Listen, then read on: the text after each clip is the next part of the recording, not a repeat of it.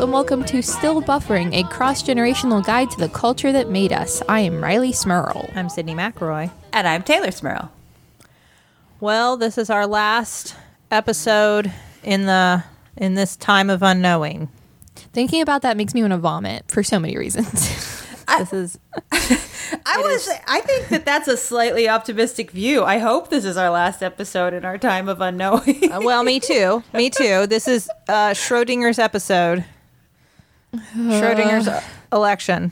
Will we look back on this and think of how naive we were? We're at a moment where Trump has both won and lost. We do not know which path will happen. I don't want to open the box because I feel like either way, I fear what's inside. I have no comfort until whatever that day is in January that there's an inauguration. I don't care what the results are. I have no peace until then. Yeah. I don't know, we keep talking about like, oh, how did we end up in the worst timeline? Okay, so here is our chance to timeline correct slightly. I just hope we do it. I hope we get back to not the worst timeline.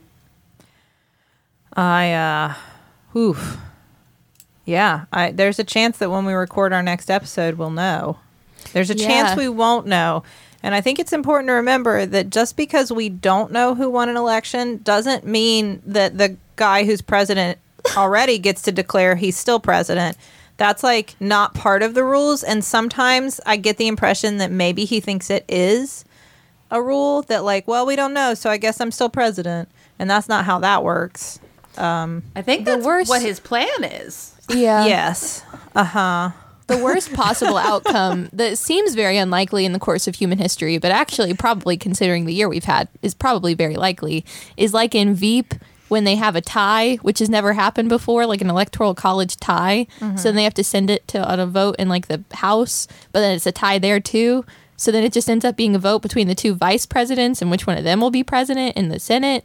Like, that's what's going to happen. We're just going to have all these different layers to this election. No one's going to know what it's going to be until like next summer, next election in 2024. I don't know. At what point does it come down to arm wrestling? Just mano y mano. I feel like Biden could take him. My money's on Biden in that scenario. Yeah, he rides that bike a lot. Mm-hmm. He seems pretty active. Trump doesn't seem like he's the active type. No. I'm golf. I mean, he has, like, as president, probably played more golf than any other president ever. Or any other person ever. Yes, I mean, even like the professional golfer. Really, except for professional golfers whose job it is to play golf all the time. It's almost like it's his job to play golf all the time. Yeah, it's weird. I thought he had another job, but I guess he didn't. Yeah. Well, it certainly wasn't controlling the pandemic. No. Yeah. So I don't know. I guess it'll still be there will still be time to help course correct our country by the time you hear this podcast. So I sure hope anybody that's still on the fence on whether or not they're voting will do the right thing. Please vote. Yes, please vote. Because this year it's I mean, this is always kind of the case, but election day is not the election. Election day this year is like the end of the election. So many people have already voted.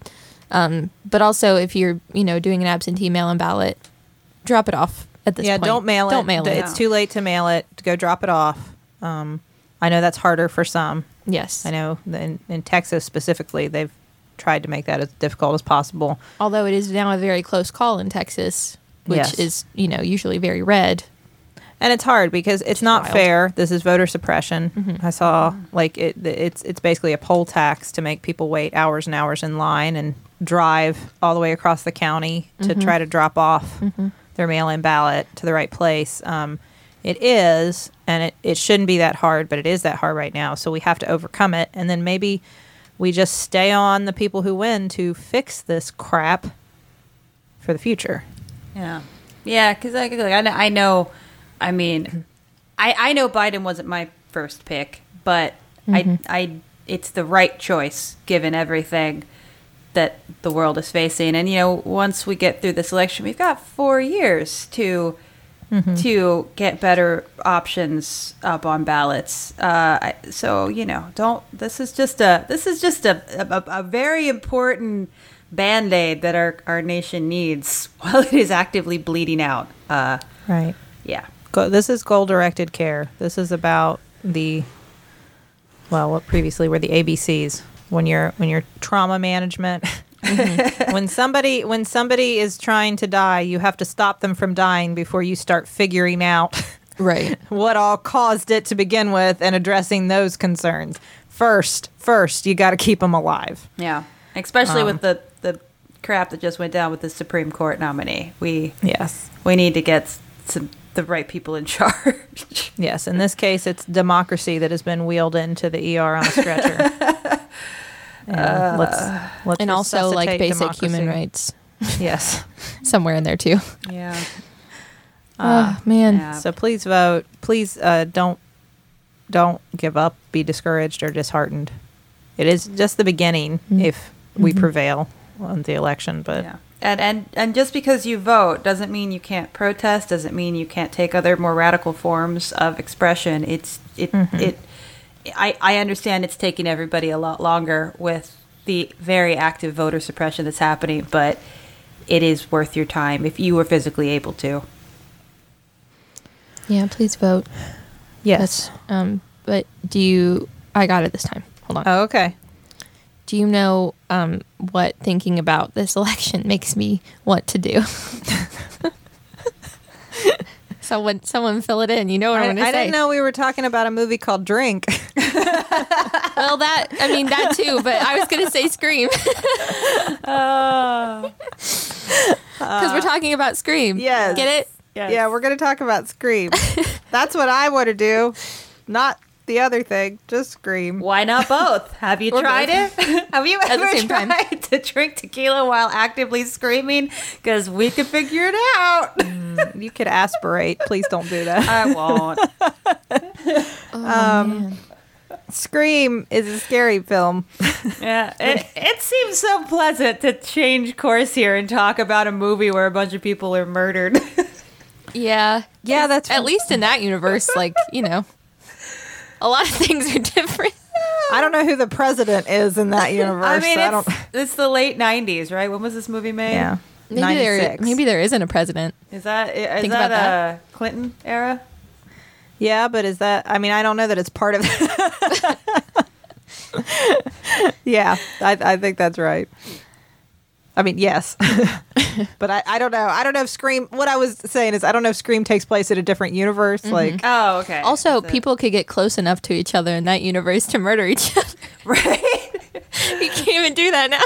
It just seems wild. Like, that is just incredibly reckless that you would allow yourself to be within 6 feet of a murderer.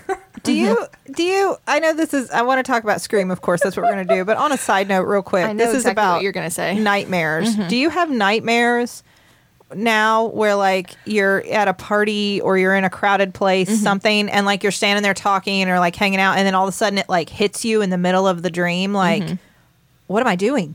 We're not masked. What am I doing? And like it's too late, and you know, like you've been there so long that you could have been exposed, and like you're freaking out. Have you had these nightmares? Yeah, I've had this nightmare. It's I have it repeatedly. Yeah, It's our version of the like you're giving a report at school and then you realize you don't have clothes on, but it's I'm just out in public with no mask on. Yeah. I've also had that very weird sensation of watching like TV shows or movies that were made before the pandemic. Like, why are those people so close to each other? What are they Yes. doing? They're at a party. Why is there a concert? That's not allowed. Everything, my perception on the world is now just different forever. Me too. Who knows if I'll ever be more than 6 feet or, you know, closer than 6 feet to someone again. Well, it's true because, you know, it's something that like it comes up in discussions of all movies, but definitely in horror movies, things that kind of take you out of the plot or feel like very obvious devices that make it hard to believe. And now it's just every bit of media that is made outside of a pandemic, you kind of are taken out of the plot a bit by people touching. It's like, I don't believe that could happen. Those people would never touch. No. They would never be that close together. Why are they hugging? Oh, that's sad. Yeah. So So much is. Scream. I love the Scream movies in part because People they were touch. very good scary movies. Came out when I was a youth, and I found them absolutely terrifying. Also because for the longest time, my friends thought it was very funny to call me on the phone Because your name's Sydney. because my Hello, name's Sydney. Right. Sydney. And say, "Hello, Sydney. What's your favorite scary movie?" And I'd be like, "That's good. No, I know. Okay. That's just like she's named like me. That's thanks. Good. Cool. Thanks for that, Scream."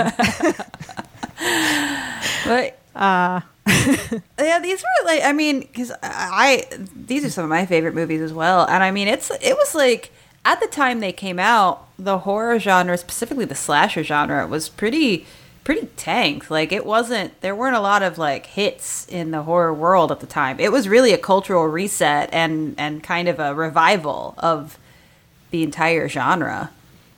Well, and it really, I think what made it so, and now it would seem less revolutionary, I'm sure, but like at the time, it opens, of course, with Drew Barrymore, who is a big star, and then you see her killed, and that was kind of shocking. Like, wait, what? What is this movie? Because it already has kind of broken. It's talking about scary movies, so it's kind of meta. It is a scary movie. And then also, here's this big famous actor who has just been murdered in the opening sequence. Yeah. Which all felt very jarring. I watched that movie for the first time, or attempted to rather, at my birthday party. I think it was in the 5th grade. Oh, man. And I had a bunch of friends over for a sleepover, and we were going to watch Scream. We got through that opening sequence, and my friends were so terrified that we had to turn it off. And that opening scene is just, oh. Yeah. Well, it plays with all those elements that, like, she's there alone, someone's calling. These are all pre-cell phone days, and I guess she didn't have caller ID, so you don't know who. Was it maybe pre-caller ID? I don't know. Wait, didn't we have caller ID in '96? I don't No, remember. because they make caller ID a plot point in the second movie. So I do think this is... And I think it also... I think the reason it's such an effective scare is because it's right around the time that we were starting to have things like AOL Instant Messenger, like chat rooms, where you could encounter total strangers or people that knew you that were pretending to be different people. That was a very new cultural experience that I think this movie tapped into brilliantly. They're so good with there's so many scenes that depend on like the kind of houses and structures these people live in, the windows and placement of like sliding glass doors and things. It's all so like you constantly need the camera to look the other direction. That's all so well done. Yeah. That makes it so scary. And then of course like they introduce all the rules of horror films in order to mock them, like because they break them and then the horror film falls, like that's the final thing, is that the movie falls into all those tropes. You know, and I it was so self-aware and meta that it was very 90s, you know. It fit very well into the 90s, the idea that like when you first see Sydney on the phone with the murderer and she says she doesn't like scary movies because it's always some woman running up the stairs when she should be running out the front door. And then, I mean, literally 3 minutes later, she runs up the stairs instead of running out the front door. Yeah. This was maybe my first introduction to slasher movies. I'm trying to remember. For some reason, this has always been a genre of scary movies, and I've always liked scary movies, but this has been the one that, like, doesn't really disturb me as much as compared to, like, paranormal stuff or like psychological stuff, like just a straight up slasher movie like Scream, Halloween, Friday the 13th, that kind of stuff never really bothered me that much. I find them very enjoyable. I mean, as much as you can when someone's getting murdered. But I do remember watching this when I was fairly young and just wanting to yell at everyone in the movie. because it does have all those moments where it's like, what are you doing? You just said this was a thing people shouldn't do in scary movies, and this is exactly what you're doing. I do think that's true. It's very self-aware, but also still manages to be scary, even though you know it's going to happen, right? Like they set up all the scenes. We were like, oh, well, this is what's going to happen next, but then still manages to like, oh no. Well, I think that was part of like, and it's been so long since the first time I saw it, but I feel like that was part of what made it good for me, is that since they were constantly acknowledging those ideas from horror movies, I didn't know what was going to happen. Like it kind of played with your expectations because they lay down the rules of horror movies. I mean, that scene is like famous now. Yeah. Like, what are the rules? Don't say I'll be right back. Don't have sex. Don't drink. All the things that we know horror films punish teens for because that's what they've always done. And then when you see them do it in the movie, well, they just laid out that like that's what you're supposed to expect. Surely they're okay. No, they still get right. No, they still all get murdered. Yeah, but there is a lot of. I mean, God, it's such. The first one specifically is so smart. I think that because it's equal parts funny as it is scary, and to me that's the sweet spot for horror movies. I love horror movies that have a good sense of humor, and even like with the rules, I think there's a lot of really good like kind of inversion of those. I mean, the moment where we're obviously going to talk about spoilers, but Sydney has sex for the first time, and immediately afterwards she points out a fact that kind of leads her to realize that her boyfriend might be the killer. She brings up the fact that how did he use his one phone call when he was arrested? Like, and I think that's so funny because it's like, oh no, she's had sex, now she's going to die. It's like, no, now she's just aware of a fact that she wasn't aware of before, Or the person you see, I say, I'll be right back is Stu, who turns out to be one of the murderers. So there's a lot of like inversion of like the rules actually don't mean anything, Like leading up to starting off with the fact that your heroine, your lead actress that feels like your lead actress, Drew Barrymore, bites it in the first scene. Yeah.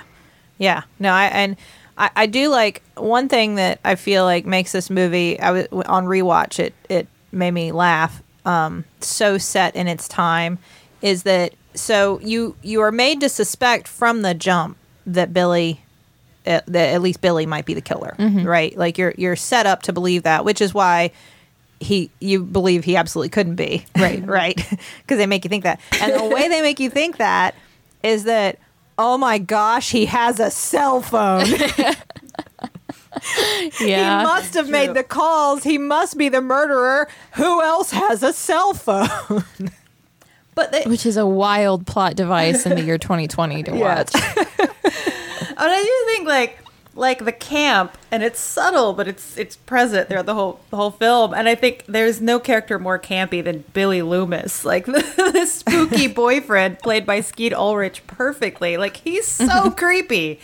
He is so like this is definitely like he's definitely the murderer. Why was there ever a question? And it is, and like. The whole time you're thinking, well, if he's not the murderer, he's up to something. There's something going on there. He's so creepy. It's like, how do you not see it, Sydney? And no other movie could do that after this movie because it just, it only works in the universe of Scream. Like when he just deadpan says, but this isn't a movie, it's real life or whatever. Or there's that or no, he says it's all a movie. That's what it is. And Sidney says, no, this isn't a movie, it's real life. Like those are real lines in this movie. And it's like, yeah, what? How were these said and taken seriously? I just love those scenes. Like imagine that scene in 2020 where you're trying to figure out who the murderer is, and then the boyfriend, an iPhone falls out of his pocket, and you're all like, oh, that must be the only killer. one here with the cell phone. Everybody's like, what? And then when she's calling 911 on her giant computer.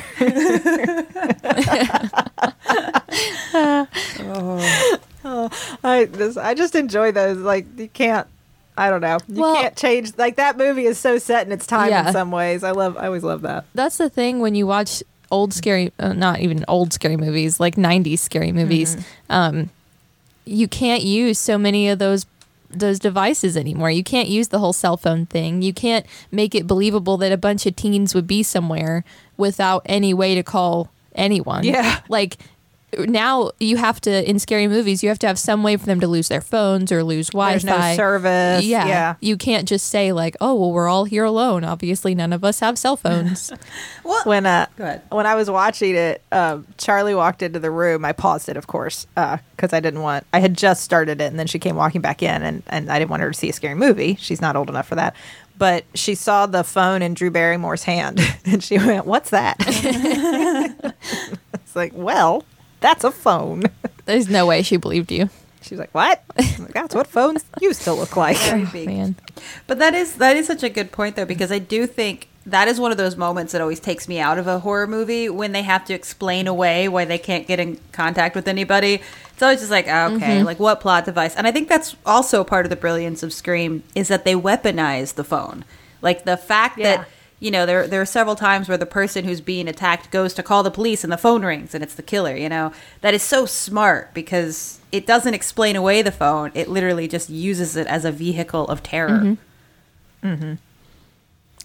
I want to talk more about Scream and then some thoughts about the follow-up movies, the Scream sequels. But before we do that, Let's check the group message. I want to talk about my hair really quickly. you usually do. Hey. No, I don't. I just want to talk about it just really fast. So, you know, we all have a lot of accessories in our lives. Maybe a purse or a necklace. But you know what doesn't count as that same kind of accessory that fits everybody? What? Your hair care. Oh, We all need good. something. That was good how you lied. That was Thank good. you. I like it. Thank you. We all need something a little bit different because we've all got different hair. And that's why I use Function of Beauty. It's hair care that's formulated specifically for you. No matter your hair type, they create shampoo, conditioner, and treatments to fit your unique needs, which means there are over 54 trillion possible ingredient combinations. That's so many. So many. But that's how many different ingredients they have to get your hair the best it can be and healthiest it can be.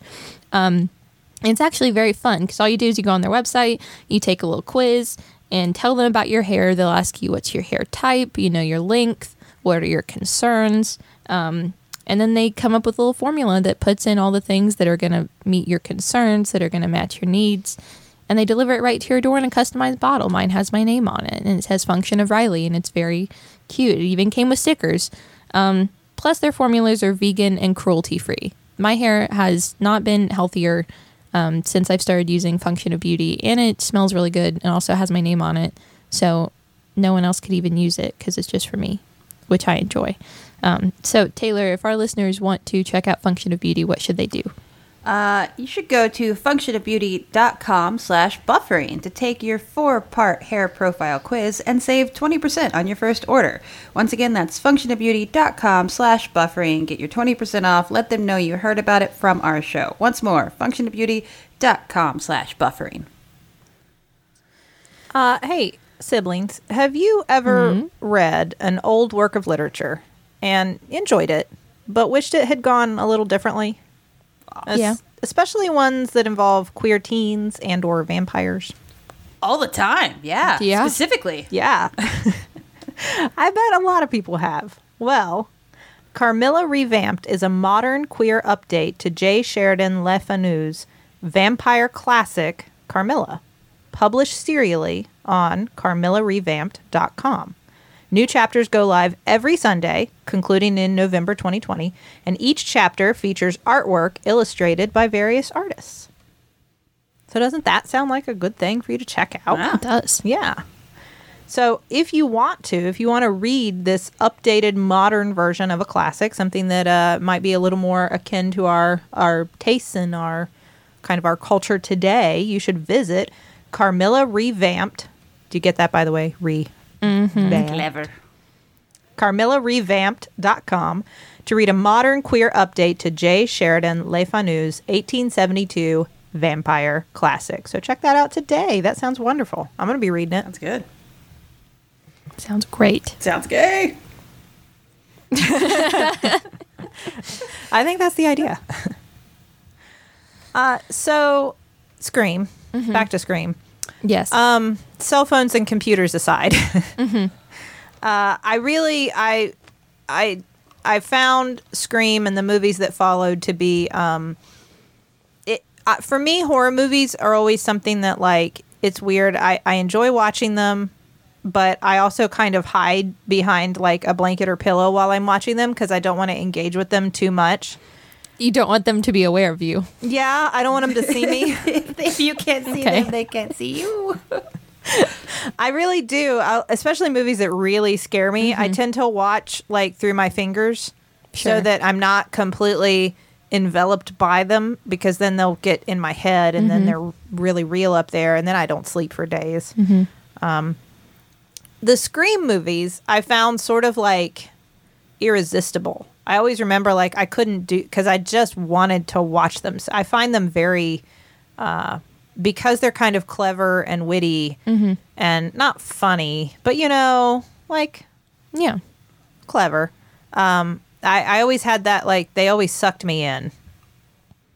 Well, they're not a horror movie that takes itself, I don't know how to grammatically say that, too seriously. Like, it's not trying to be like the scariest thing you've ever watched. It will give you nightmares for years. Like, it's not trying to be that. It's just, it is scary and it is about a serial killer, but it's still got those like meta breaks the fourth wall kind of moments that are good. I also think Sydney is a good protagonist in the sense that, like, I was thinking this upon rewatch. From the first time she gets attacked, she's fighting back. There is very little of like hiding, like from the first time the killer comes at her, she is kicking and punching and hitting and like fighting right back. There is never, I don't know, I really enjoyed that upon rewatch. Like, this is a final girl who's gonna fight for it, kind of thing. Yeah, well, and then I think because the way they present the killer, which before the identity's revealed, is a very scary, presentation. But at the same time, it's not this stalking, like slow moving, impossible to stop force. It's the killer's falling down and getting punched and tripping and crashing into walls. Like, it's a very physical kind of interaction that they always have with the killer, and I do think that makes the movies a little bit more exciting and maybe less scary, because it's not like this unstoppable force, this supernatural force that's going to kill you. This is clearly a person that if you scuffle enough, you have a chance against, which I think does make for a different movie. Yeah, it's not like that Michael Myers phenomenon where it's like he's just constantly walking so slowly, but he's always going to catch you, and also he never, ever falls or gets hurt or anything. It's definitely a different kind of scare and disturbing, because it's the idea that there are people in your life who, given the right set of circumstances, could become murderous. I mean, which is like a really, if you meditate on that, is a very upsetting idea to just put into the story, especially like Matthew Lillard's character. My favorite character in the whole franchise. Would you like to speak on your love of Matthew Lillard's character, Stu? I love Matthew Lillard in general. I love him as Shaggy. I love him as SLC Punk. I love Matthew Lillard, but Stu, like, he is just overacting, like just so intense in the whole movie, and he's such like just this goofy like side character who apparently can be talked into committing serial murders just because, I don't know, his buddy was into it, and he's gonna do what his buddy says. Like the scene where he's bleeding out, he's been revealed as one of the killers, and his response is like, "My mom's gonna be so mad." It's played straight, but it's great. I love Stu. Such a good character. It is a good character, and it's a very, again, it's very disturbing, because it's like, so why did you help? Just because, I mean, you're best friends. So that's what BFFs do. Like, when one BFF wants to murder, the other BFF helps him out. It's a very, like, it's upsetting. It is also, the more I think about it, that's a very 90s plot line. Because it's very like, that kind of the kids aren't all right kind of attitude. Like, we don't know what these teenagers are capable of today. They might at any moment just murder someone because their best friend told them to. Yeah. It's just, you know, with their goth look and their and their loud music and their video games. it's such a great counterpoint to Billy, the other murderer, who's just got this brooding, you know, he's so dark and he's so troubled, and now he's got this big reason for why he's murdering Sydney is because her mother was responsible for tearing apart his family. Just, you know, white boy problems. But, like, there's a lot of that in the whole franchise. Like, the killers, and it's like, this is really, like, this is the reason you commit mass murder? Okay. But, like, Billy has all this drive and reason, and then Stu's just like, I don't know. I just do it because my buddy said so. Yeah. It's just, I had to do something to kill time. I do think, though, now that I'm thinking about it, this was one of the first scary movies, I don't know, like, ever, that I watched where it's not a murderer. Like, they make you think this is a person because you've got the same costume going on. But then when it's two, it's like that big plot twist of like, but that explains so much because you've got the people in different places and like there are two of them. There's not just one. So we've gotten rid of one, but what about the other? And then there are more. Like, it's not just the one scary person who you can't get rid of. Yes. It's the scarier idea that like, oh, but there are many, and you never know if this person is one also, which I think is a really good scary movie. Yeah, that's true. Device. That's true. Yeah, because I don't think I can't think of another franchise where the killer changes from movie to movie. It's just the costume that stays the same. But you're right. That is kind of the brilliance of the franchises. Yeah. It introduces an element of the whodunit, which is not like, usually those are very different films, right? Kind of like your murder mystery film and then your straight up like slasher horror film. Both involve murder. Yes. but they're usually very distinct in the way it's presented, because in a murder mystery, I'm usually not scared.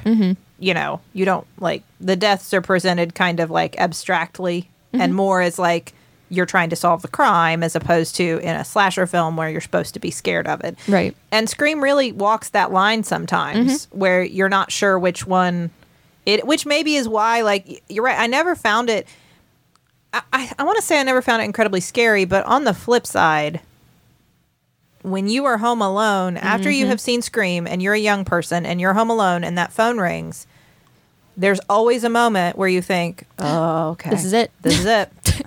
This is when they come to get me. Yep. Back when we had house phones that rang. Like, that's also kind of a last relic, right?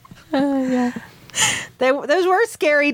Listen, a phone ringing and you can't see who it is scary for so many reasons. Although it still works with a cell phone and a blocked number. That's true. Still scary, That's true. right? Yes. I will say, I know we didn't watch this, but I have watched this in the past. I think it's interesting that this is one of the few scary movies that does have a modern reboot, in a sense. MTV did a Scream TV series just a few years ago with a bunch of teens and tried to carry over, like, it wasn't just like the same plot. It was like same universe, same characters. Sydney was in it at some point, you know. You got the multiple murderers. But it is even more ridiculous because they did have to do, like, you have to get rid of the cell phones at some point, or are we going to use the cell phones? But then, like, what about all this other technology? You've got, like, I don't know, hidden microphones and cameras, and it's a lot. But it is interesting because it is trying to take that very 90s, early 2000s centric idea and put it in, like, the late 20-teens. The movies are better, but it is an interesting take. It also starts out with Bella Thorne, who is the only, like, well-known actress in the show getting murdered within the first, scene. So follows the same kind of plot. Well, I mean, Taylor, you probably know more. The genre is something you know more about than me, but is Scream the first one to set up that kind of idea of, like, a big giant star that gets offed right in the beginning? Of the movie? Because I feel like that has happened more and more since then. But when I started watching that movie the first time, I had no expectation that Drew Barrymore was going to die. I mean, like, it's Drew Barrymore. You would She think must that's be. like your main girl. And I do believe the way that it was advertised, you knew she was in it. It was not, I mean, and you knew Nev Campbell was in it too, but like there was never any thought like, but she's just in it for a few minutes. Like, Right. you know? No, that definitely was because there's always an index kill in a horror movie, but usually the index kill is a throwaway actor. Like usually it's something that is somebody you're not meant to meditate on. And I think that instant connection that we had to Drew Barrymore as such a beloved actress, she was the most well known in that movie. Because at the time, Nev Campbell, like I think this was around like Party of Five time, but like she was not. Yeah, probably. Yeah, she was not like a massive celebrity, whereas Drew Barrymore was. So it really was a brilliant move because I think that got us emotionally invested from the very beginning by just putting a beloved actress as the index kill. It's brilliant. Yeah, I don't. I remember being very shocked by that, and like having that moment of like, does she come back later? And like, very clearly she's not does going to come not. back later. Yeah. like I feel like they drive that home pretty Yeah. obviously. Like she's not coming back later. Well, I like that from that very first scene, it tells you what it is. Like, it tells you this is not a scary movie. Like, this does not follow the scary movie rules that you know. Like, right from that very first scene, when you see your, conventionally attractive, very famous female actress, and you're like, okay, well, there's your final girl, your main girl or whatever. Nope, she's dead. It's been 2 minutes. She's not coming back. Like, I like that it starts that way and keeps going that way, We haven't said enough, I feel like, about the presence of Courtney Cox. Or Courtney Cox's I think hair. The hair. Courtney Cox's hair. Iconic looks in all three movies. Everything. It's so iconic. I think it's funny that Riley, before we started, when Riley first got here today, she said, I had forgotten Monica was in this movie. Well, I did. When I first watched it, I had never seen Friends. So, I hadn't seen her in anything before. And then I rewatched it, and I just, it was the hair at first. It threw me off. I was like, oh, wait, she looks familiar. Oh, my gosh, it's Monica. She's definitely in this. It definitely took me, 30 minutes into the movie. I have to imagine that they realized they had something between her and then, of course, Dewey with David Arquette. Because I really thought, of course, Dewey's going to get killed off in this movie. I remember thinking, when you think he's dead, well, we all knew Dewey had to be sacrificed, right? We knew that this would have to happen in this film. And then he's not. And, it was such a relief to me because I love Dewey. Yeah. And I have to imagine that they saw that, these two characters continuing along in this franchise is good. We need to make that continue. Yeah, but man, there are moments in all three movies where you think that they're done for, where they get stabbed multiple times. It's really the amount of injuries that these people have endured by the third movie. Or fourth, I guess. Dewey's another character that is just played right on the razor's edge of acting and camp. There are moments where it's this is not meant to be taken seriously. When the killer calls Sydney and then Sydney hangs up the phone, it's when she's staying with Dewey and her friend, and then Dewey goes up to the phone and picks it up and goes, hello. It's such a funny moment. It's this is not a serious character. Taylor, you had made an interesting point because we've mainly talked about the first movie, but of course, there were at least three. Right? Three follow-up movies. There was the original trilogy, and then there was a fourth one that came out. I think 2000. I think it was old, but starred Emma Roberts as the sort of new Sydney, but then also turned out to be the murderer. Spoilers. And then there's a new one coming out, right?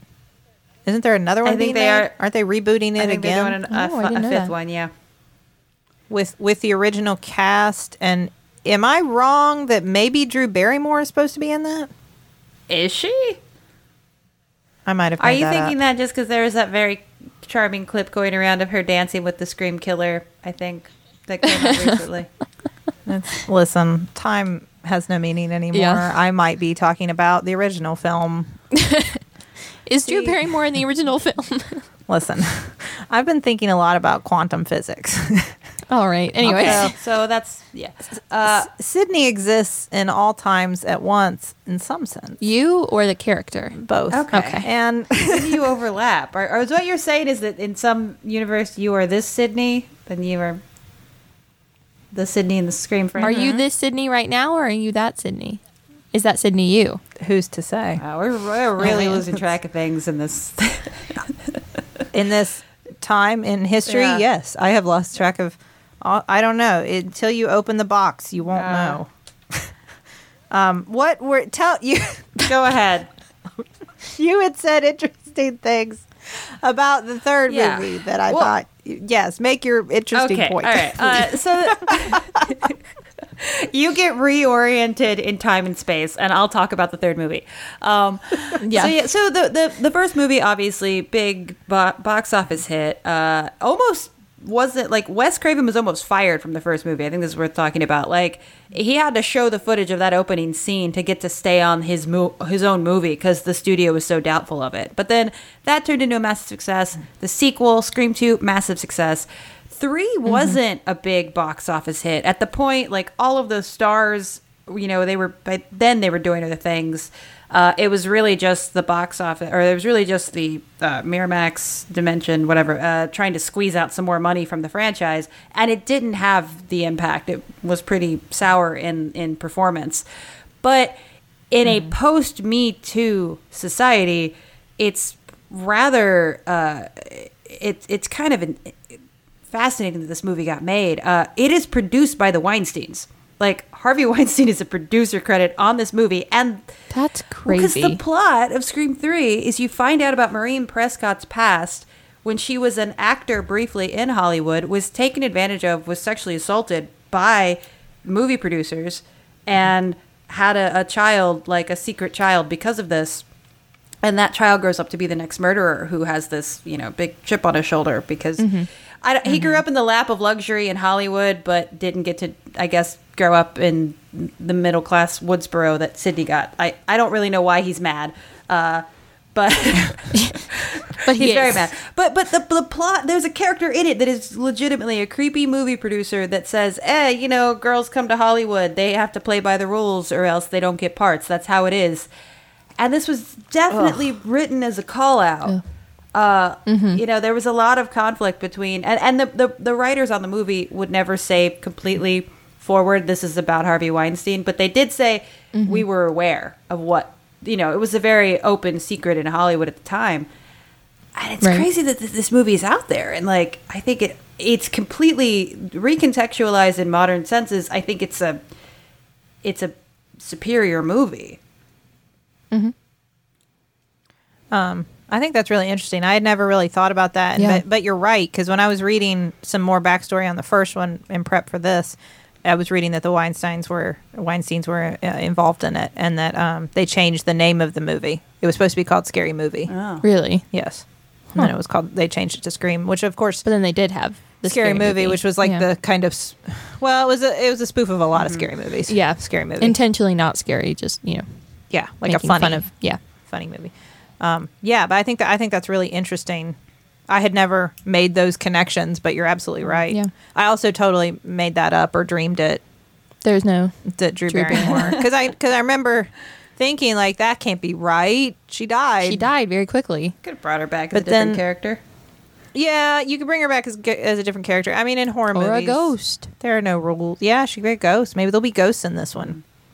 But I do think that maybe there probably won't. Well, because you know the thing about the third one is you think that there might actually be the ghostly presence of the former Maureen Prescott, but I do think that the third one corrects something that I really on rewatch found disturbing about the first two movies, and that's that there's this sort of the reason all this bad stuff keeps happening in Sydney's life keeps going back to her mother and her horrible cheating habits, you know, like that's why she was punished and that's why she deserved to die. And now all these people are mad because of this just mom who just slept around.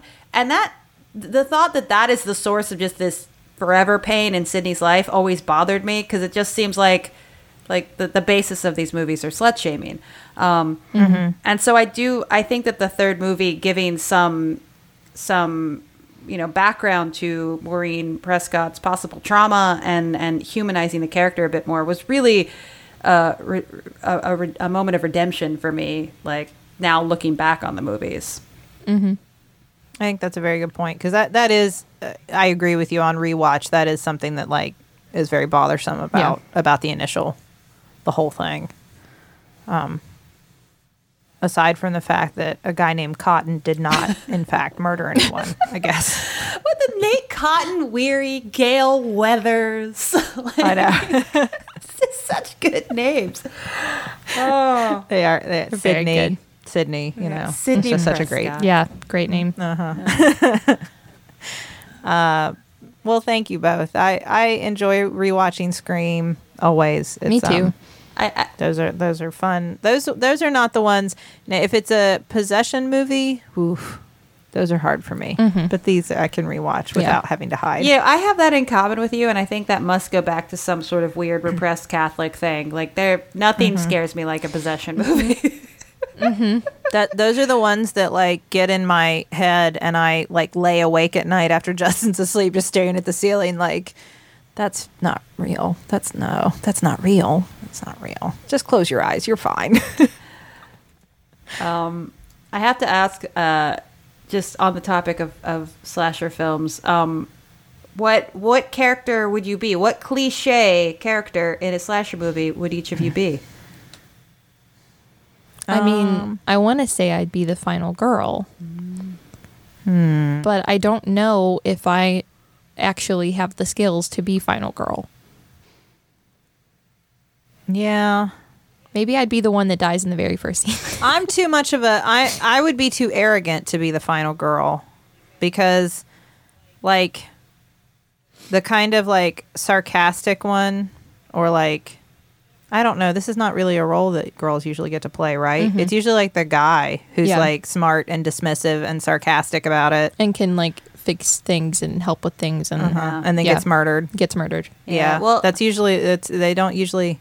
Thanks, Hollywood. You're also a doctor, and I think that in a slasher film, there's always suspicion cast on the doctor, because they'd know how to murder people.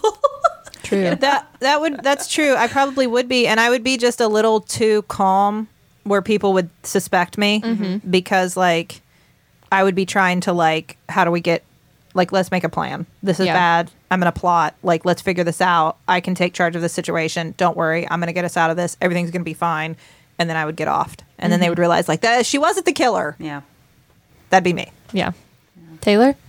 I don't know. I mean, because I think I fall into, like, the nerdy horror movie fan that would be useful. Definitely would at least get attacked. I'm not survivor material, but I might make it through to a sequel surprisingly, like, get wheeled out. Yeah. It's like, oh, we got a live one here. But I would eventually die in the franchise, because my knowledge is too helpful along the way. But then I don't know. I might also be a surprise killer reveal. Just saying. I knew you were going to say that. I knew you were going to say I might be the murderer. I'm just owning the truth. Riley, what about you? I mean, I think Riley is final girl material, personally. No insult to you, but I would like to think so. I took a quiz once about what horror movie trope I was on BuzzFeed, and it told me I was the final girl. You don't think you're the kind to get crushed in a garage doggy door? No, I mean, that definitely also could be me. See, I'm on a very fine line between final girl and the one who's just kind of there, and she doesn't get in the way, but she's not super helpful. And she's just always scared of everything that's going on, asking like, guys, are we sure we should be doing this? Guys, are you sure? Hold on, wait, are you sure? And then I get murdered. Yeah. You're the friend. I'm the friend. You're the friend who's like fun and well-meaning and terrified and just trying to stay alive, and isn't gonna. Yeah, that's true. Well, that is the character that gets the doggy door treatment in the first movie. Rose McGowan, the best friend. Yeah, that's also best friend, makes it to almost the last reel, but unfortunately eats it. So none of us last to the end, I guess, is what we're saying. I mean, unless I'm the murderer. Yeah. Yeah, there's that. Well, I won't murder. Yeah, I'd be off pretty early. My character usually goes pretty soon. Oh, well. You got to eliminate the obvious suspect. Then it's like, who is it? It's Taylor. I got talked into it by a spooky friend. All right, I wouldn't plan it out, but I might go. You know what? Yeah. Okay. All right. I guess I'll do that. I have some free time. Whatever. That's fine. There was some YouTube series that I was watching that was like all of the astrological signs in a horror movie setup, and I think more than anything, I was just offended. I'm like, why isn't the Capricorn the murderer? That should be obvious. Oh, what does this say about me? Oh, was I the murderer? Were Aries murderer? No, the Aries wasn't the murderer. I think actually that they presented the Virgo as like the Hannibal Lecter type character. So Oh, that's me. kind of see it. Oh, here, wait. I found it. Aries, the first to die. Okay. See, I knew I was up there somewhere. Capricorn, this is probably a different one than what you saw. Capricorn, the one who snapped and went on a killer spree. Oh, okay, there it is. And Virgo is the one who sacrifices themselves. So I also die. Okay. I'm sorry, y'all. Yeah. See, I just like to think it's because I'd be so useful if I could hang in there for the whole film. So you got to kill me really quickly, you know? Right. Because, like, I could, like, you know, provide medical care. And then what kind of slasher film is that where I'm constantly like resuscitating victims? Yeah. Nobody dies. Which there's precedent for because in the second Scream, there's Jerry O'Connell. That's the actor, right? Yeah. Who's the young med student. Just a sparkling example of a good guy character who gets murdered because Sidney doesn't trust that he's as good as he says he is. Yep. I think it's really sad that she wears his letters in the third movie. Yeah, that is sad. That is a tough point. Much maligned in the medical profession. Yeah. Sorry, now I'm distracted looking at all these. What would your zodiac sign be in a horror movie? I just want to know, what is Pisces? What's Mom? The one who screams at everything. Okay, that's fair. Yeah. Yep. Yeah. Yep. Mom might be final girl material. Actually, now that I think. Yeah. True. That's true. That is Mom. Yeah. All right. So Taylor. thank you both. Taylor, you're up next. Oh, yes. What are we? I know we're moving out of spooky month, but I'm gonna gonna ease us off a little bit with I want to talk. We haven't talked about Buffy yet, All right. I'm excited. so yeah. Well, we will Buffy it up next time. All right. I don't think there needs to be any specific episodes to watch, right? Obviously, the musical one. Well, yeah. I just want to talk about the Buffy musical. Actually, can we just talk about the Buffy musical? We can focus. on yeah. that. And then we can talk generally about Yeah. the series. I don't think we have to talk about any certain. We've seen it all. Yeah. No, I don't. And I mean, I'll probably talk about the movie because there was a movie originally, but Oh yes, there was a movie. the cultural touchstone was more the series. Yeah. Exciting. All right. Well, that sounds good for next week. And until then, everybody hang in there. Vote. Hopefully, please vote. Please Hopefully vote. this will be over soon. Hopefully by next time we talk, we'll know who the next president's going to be, and it won't be the same as the current one. Yes. Yes. Man, Get us Yeah. out of this timeline. it's a lot to think about. So, everybody take care of yourselves. Wear your masks. Social distance. Cases are surging everywhere, so please be careful. Look out for others. And vote. And drop off your ballot if you haven't already. You can't mail it. It's too late. I mean, you can, but it won't get there. So Yeah. drop it off. Or if you can safely vote in person, vote in person. And we'll see you on the other side. Yes. So thank you, Maximum Fun. Go to MaximumFun.org for a lot of wonderful podcasts you would enjoy. Thank you to everybody who emails us at stillbuffering at MaximumFun.org or tweets at us at stillbuff. You can do those things, and please do. And thank you to the Novellas for our theme song, Baby Change Your Mind. This has been your cross-generational guide to the culture that made us. I'm Riley Smurl. I'm Sydney McRoy. And I'm Taylor Smurl. I am still buffering. And I am too. Sid, Sydney, what is your favorite scary movie? Didn't answer the question. Maybe if she just answered the question, the movies would have ended. If I answer it wrong, are you going to kill my high school boyfriend? Would you care? I don't want anybody to die. So I don't want to hang out with them. I don't want them to die. So.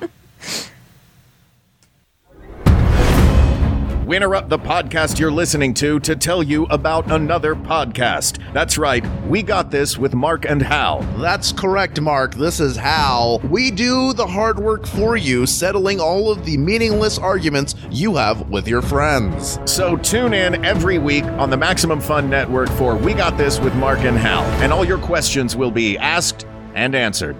You're welcome. All right, that's enough of that. We got this. MaximumFun.org. Comedy and culture. Artist owned. Listener supported.